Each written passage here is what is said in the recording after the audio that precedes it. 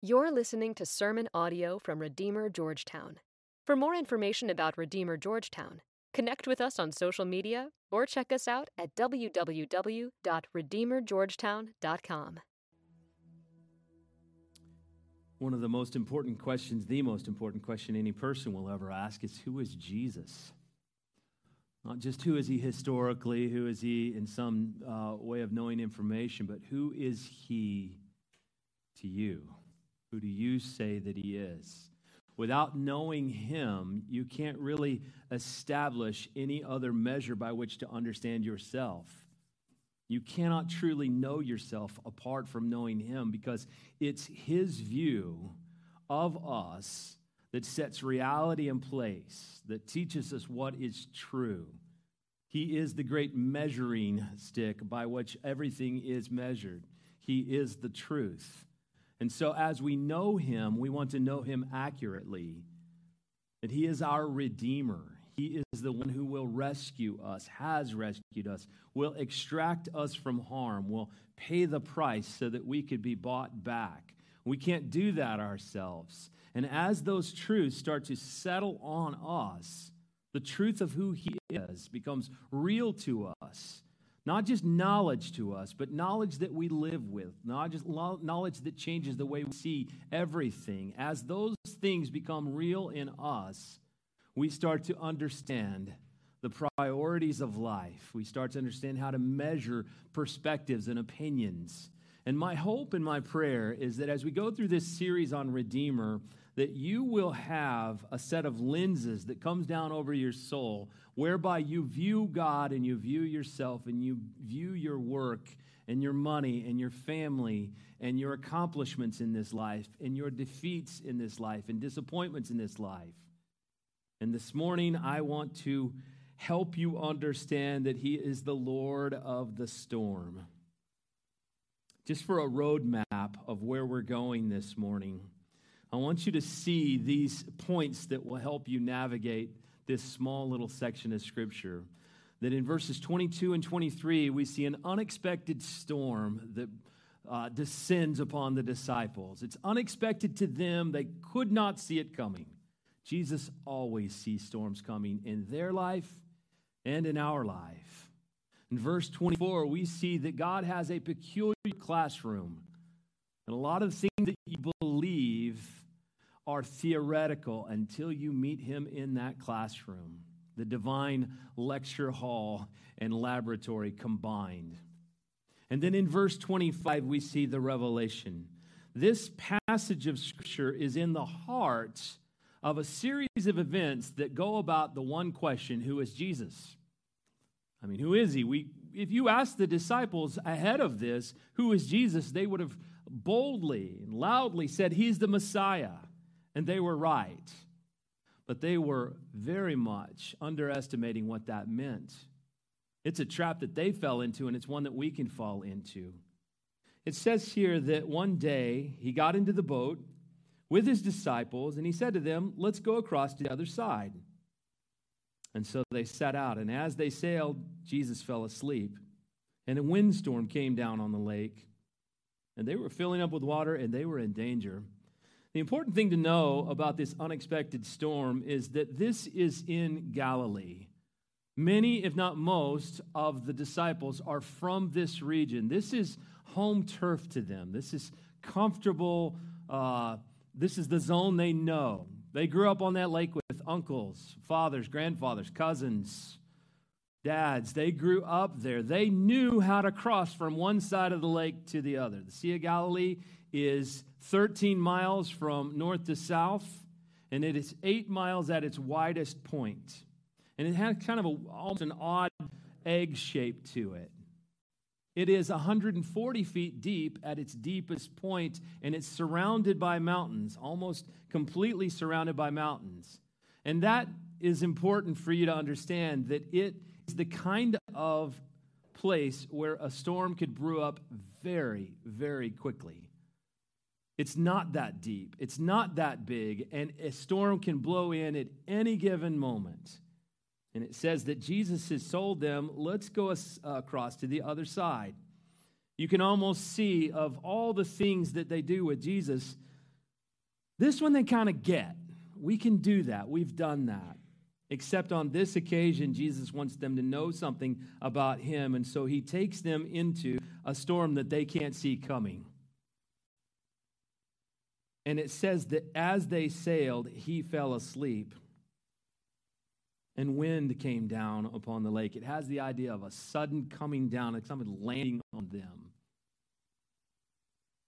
And that as they are panicking, Jesus is sleeping. Now, you'd have to almost try to imagine being in as one of the 12 on that boat, taking in the scene of fishermen like Peter, James, and John, who, I don't know about you, but I kind of want to take my cues from the guy that grew up there that understood it. I mean, Jesus, great preacher, great, miracle worker, all that, but does he know anything about lakes? I mean, let's be honest, Peter, James, and John are the authority there, right? I mean, if they get nervous, I get nervous. If they're calm, I'm calm. And what we see in this moment is that Jesus is fast asleep like a baby in his mother's arms. Why? They're over here starting to worry and panic, and they have good reason to. It says they were in danger. Water coming on to the boat, and they were in danger. And if you look and you see the faces of the disciples and you see Jesus over there, there's a study in contrast. One group frightened for good reason. One man sleeping peaceful for good reason. What's his reason? Well, he's safe and he knows it. He's utterly safe. He's utterly in control of things that they can't control. And it's an important thing for us to try to picture as we sit here in this room. You're going into storms, perhaps, in the next 12 months that you just can't see coming. I remember in 2007, that New Year's Eve in 2007, saying to Monica on December 31st, 2007, let's put this loser year behind us and move on. This year was awful, and I'm so glad to turn the page on 2007. You ever had a year like that? A life storm that hit so hard in something maybe that you felt comfortable with, something maybe you kind of felt like I'm in my comfort zone and I am getting blown to pieces here. You ever felt like that?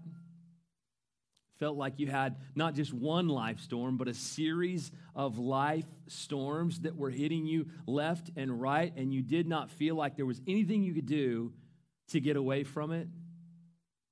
Well, he's the Lord of the storm. And he wants us to know that he is the Lord of our storm. In that, some of you are like, yeah, I'm in it right now. I'm in it. And I've been in it for the last 12 months or whatever. I'm in a storm that I don't like, and I can't get out of it. The question I would have when you look at the life storms that you encounter is, how much would you say you are reliant on yourself, and how much are you reliant on the promises of God? If it was a scale, relying on self, relying on God, which one would be more weighty in your life? The promises of God or the ability to just grit it out, work hard, struggle through, logic your way through it, pay for your way through it, something like that? Well, let's keep watching. So Jesus is asleep, enjoying a good nap, and why wouldn't he? He's fully human. He can sympathize with us when we're weary. He was weary. He often got up early to pray. He often stayed up late, sometimes all night praying. Of course he's weary and he's going to go to sleep on this boat. Partly he's just tired, and partly he just knows that he's safe. And it says that as he's asleep, they finally come and they wake him because they're in danger, and they say, Master, Master, we are perishing. Now, I love that they finally got around to that. I mean, you got to hand it to him. Eventually, someone said, probably we should wake him up. Right? I mean, we might have many times over said, let him sleep. We can handle this. What does he know about lakes anyways? Let him sleep. We've done this before. We can do this. Well, eventually, they wake him up with the words, Master, Master, we are perishing. And that's a good thing to turn to the Lord. But I wonder, how long did it take them? How much wrestling did they do before they turned to him? Maybe in their own minds, they've said something like what we say is, I've got this. Why would I need to talk to the Lord about this? This storm is bad, but I think I've got it. And then finally you end up a place, I don't have it, I'm in trouble, God help me, I'm dying. How long did it take them? How long would it take us in the middle of one of life's storms to finally cry out and say, I'm outmatched, I'm in over my head, I'm scared to death, I can't do what I thought I could do, now I turn and look at him? Almost, you kind of have to ask yourself, was this accusatory? Was this in some way, come on, what are you doing sleeping over there when we're dying? Do you even care about me? You ever felt like in the middle of some horrible event that maybe God's just asleep, doesn't know anything about what you're facing? Well, that's where they're at. And so they wake him up with these words, Master, Master, we are perishing. It's not like some people face these things and others don't. It's not like some people are so wise, so godly, so good that they don't face storms in life. We all face them. And what did Spurgeon say? This great quote by Spurgeon, Blessed is the storm that throws me into the rock of ages. It's a good and right thing when the storm of life hits hard, that storm throws you against the rock of ages. It puts you on your knees in front of him rather than self-reliantly just trying to grit your way through it. I had a seminary professor, Jeff Bingham, and he would always make this statement, listen now and hear me later. Listen now and hear me later. So he'd be telling us all this stuff about theology and about how it lives out in the life of a pastor. And he'd say, listen now, but you're going to hear me later. And what he meant by that was, you can listen to what I'm saying, but you're not going to hear it until you get into the storm, into God's private, peculiar classroom of suffering. And he brings you into truths that you have assented to, you have agreed with, you have sung about, made notes about, but you haven't really believed these things yet. And in God's classroom, he's drawing you in to believe with your heart and mind things that you have agreed to with your intellect. And that's what's going on when the disciples cry out, Master, Master, we are perishing. We need you. We're not strong enough for the task in front of us. And so one day I just followed Dr. Bingham after class and I said, why do you keep saying that? Listen now and hear me later, because I knew he was right. You keep telling me that the things that I believe are not really going to stop me from the suffering that's coming my way. So what's the point of me being here and taking all these notes and paying all this money to go to seminary? Like if you're telling me that even if I listen to you now and try to engage these truths about the sovereignty of God, that I'm not really going to actually hear that until I'm faced with something that outmatches me, he said, that's right. And if I had my way, you wouldn't get to come to this school until you'd had 10 years of ministry experience. And I was like, well, then what's the point? And he said, Robert, it's not that you don't believe it now. It's not that you don't believe that God loves you and sees you and knows you and that he's sovereign. It's that you don't believe it in a very functioning, practical way because you haven't suffered in the way that you're going to suffer as you try to walk with God through this broken world and encounter broken people. And you will meet God in your valley. So friends, let me just encourage you with this. God sees you. God hears you. You are not anonymous to him. His delay and his peculiar way and timing of interacting with you when you're praying and you don't sometimes understand why he doesn't just fix this thing, that does not mean that he doesn't see you. That does not mean that he's not at work in the middle of your storm. In fact, he is doing his best work in the middle of your storm. He's teaching you the Proverbs 3, 5, and 6, one of the first memory verses that any of us ever had as a brand new Christian. What does it say? Trust in the Lord with all of your heart. Do not lean on your understanding. In all your ways, acknowledge him. He'll make your path straight. Trust in him. Don't lean in what you can understand. If you would have asked these guys, what are you supposed to do? It probably would have been row harder. Get the sail in the right place. Get us off this lake.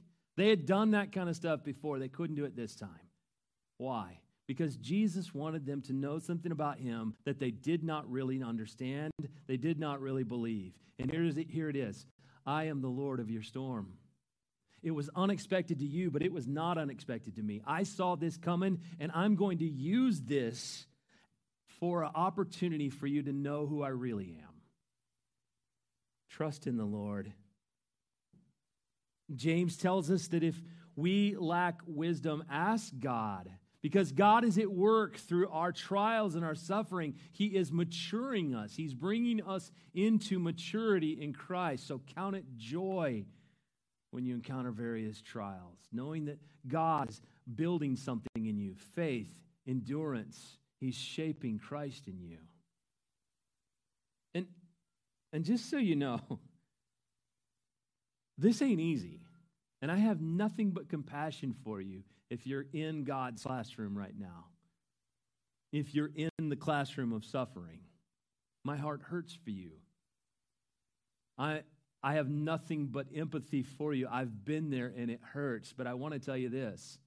It is for a season and it is for a reason. And God is combining things here in a way that you would never choose for yourself, but God would, because he loves you.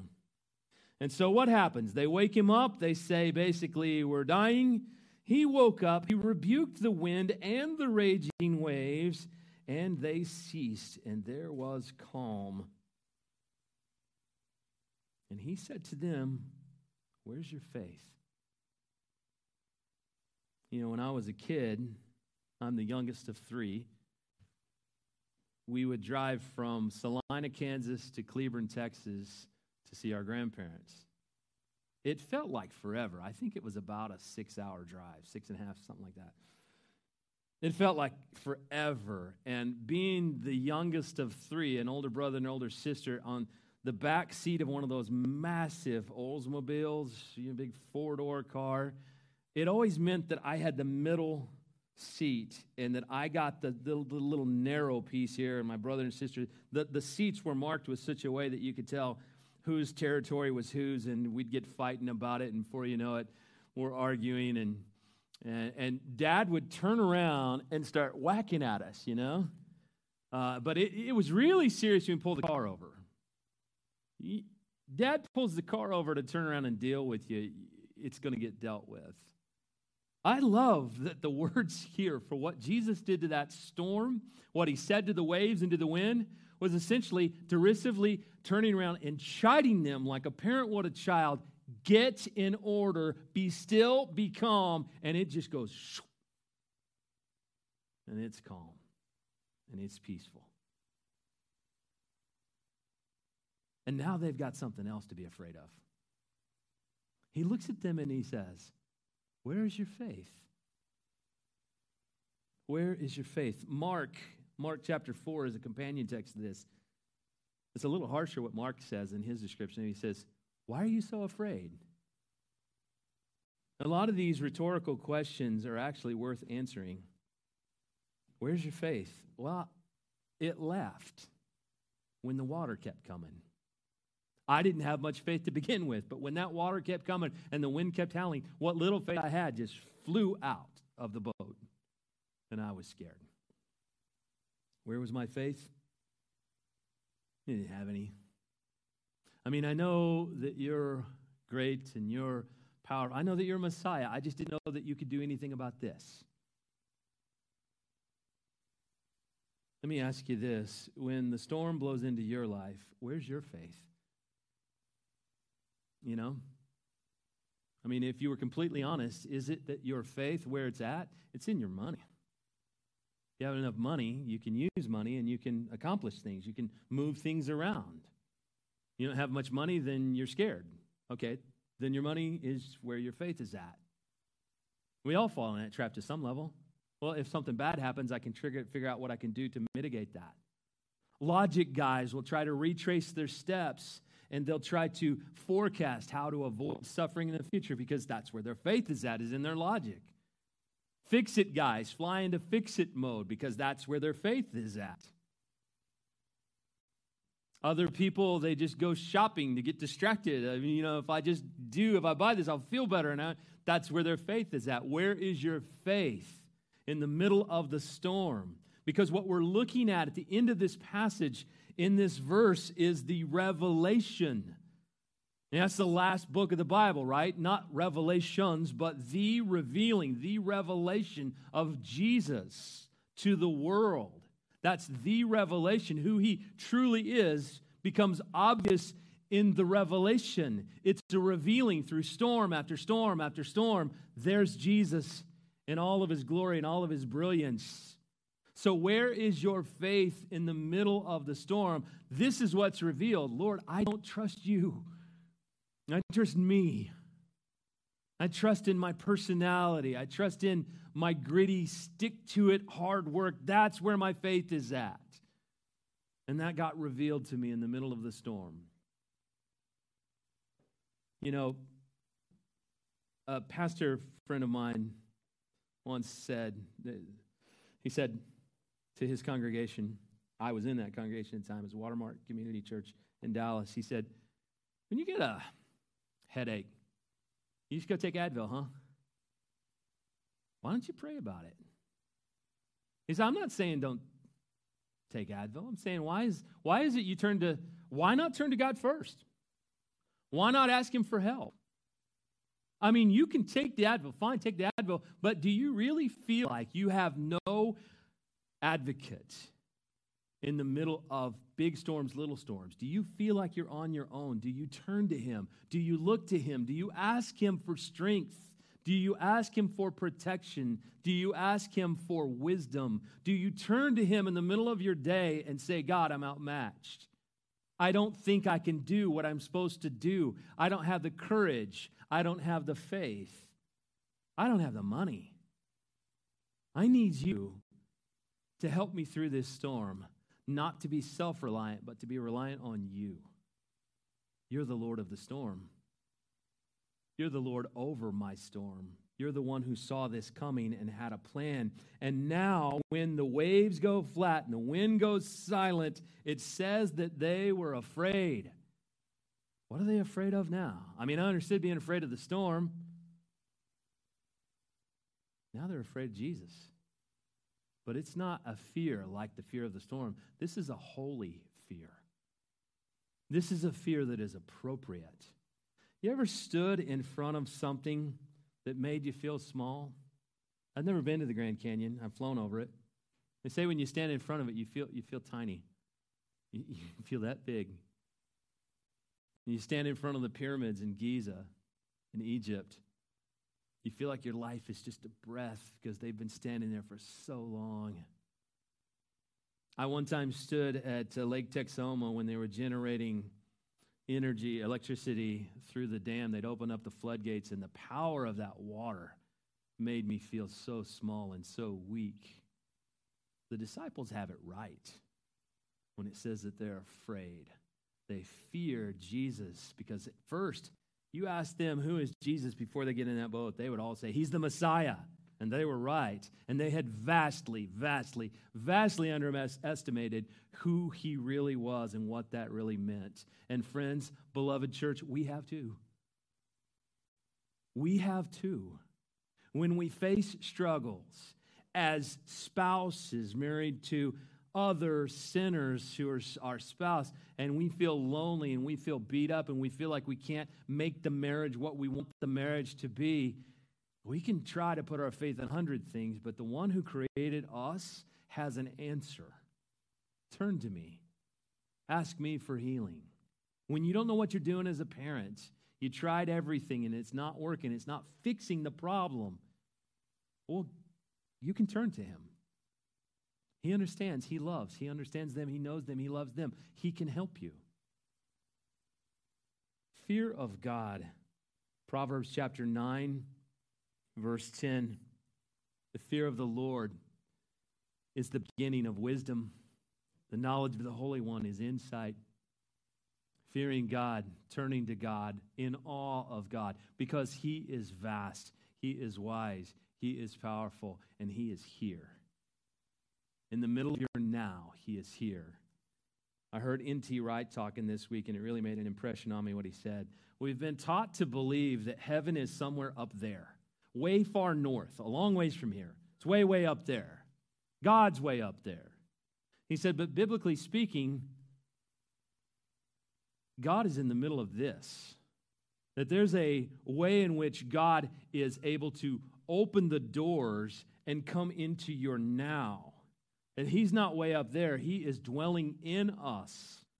That his word is active in us. It's not some way north, someplace way up north, someplace in the sky somewhere. It is him right here in the middle of this room saying to you, I'm here. Turn to me if you're weary. I will give you rest.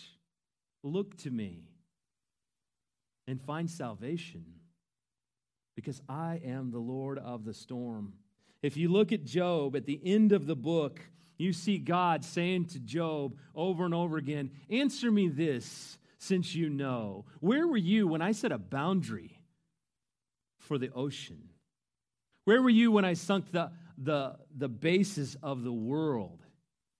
Where were you when this and that, when I put the stars in place? And then he goes from all of those massive things to, and where were you, or what do you know about when the mountain goat gives birth? Do you see what's just happened there?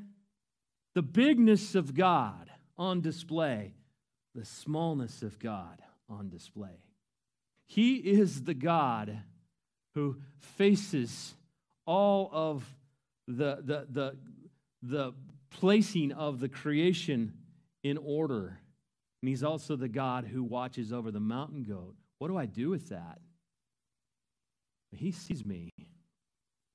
He knows me. And he loves me. And he is our Messiah. And we know that we can trust him. Why? Because Jesus would face a storm much worse than this one. He would face the storm of God's wrath. The ultimate storm of death, the ultimate storm of God's anger against sin was poured out on Jesus for you and for me. He didn't just face this storm on the lake that night. He faced the ultimate storm of death and wrath, and he was crucified, he was buried, he was raised again for us. You can trust him with any storm that you're facing, friend. Let's pray.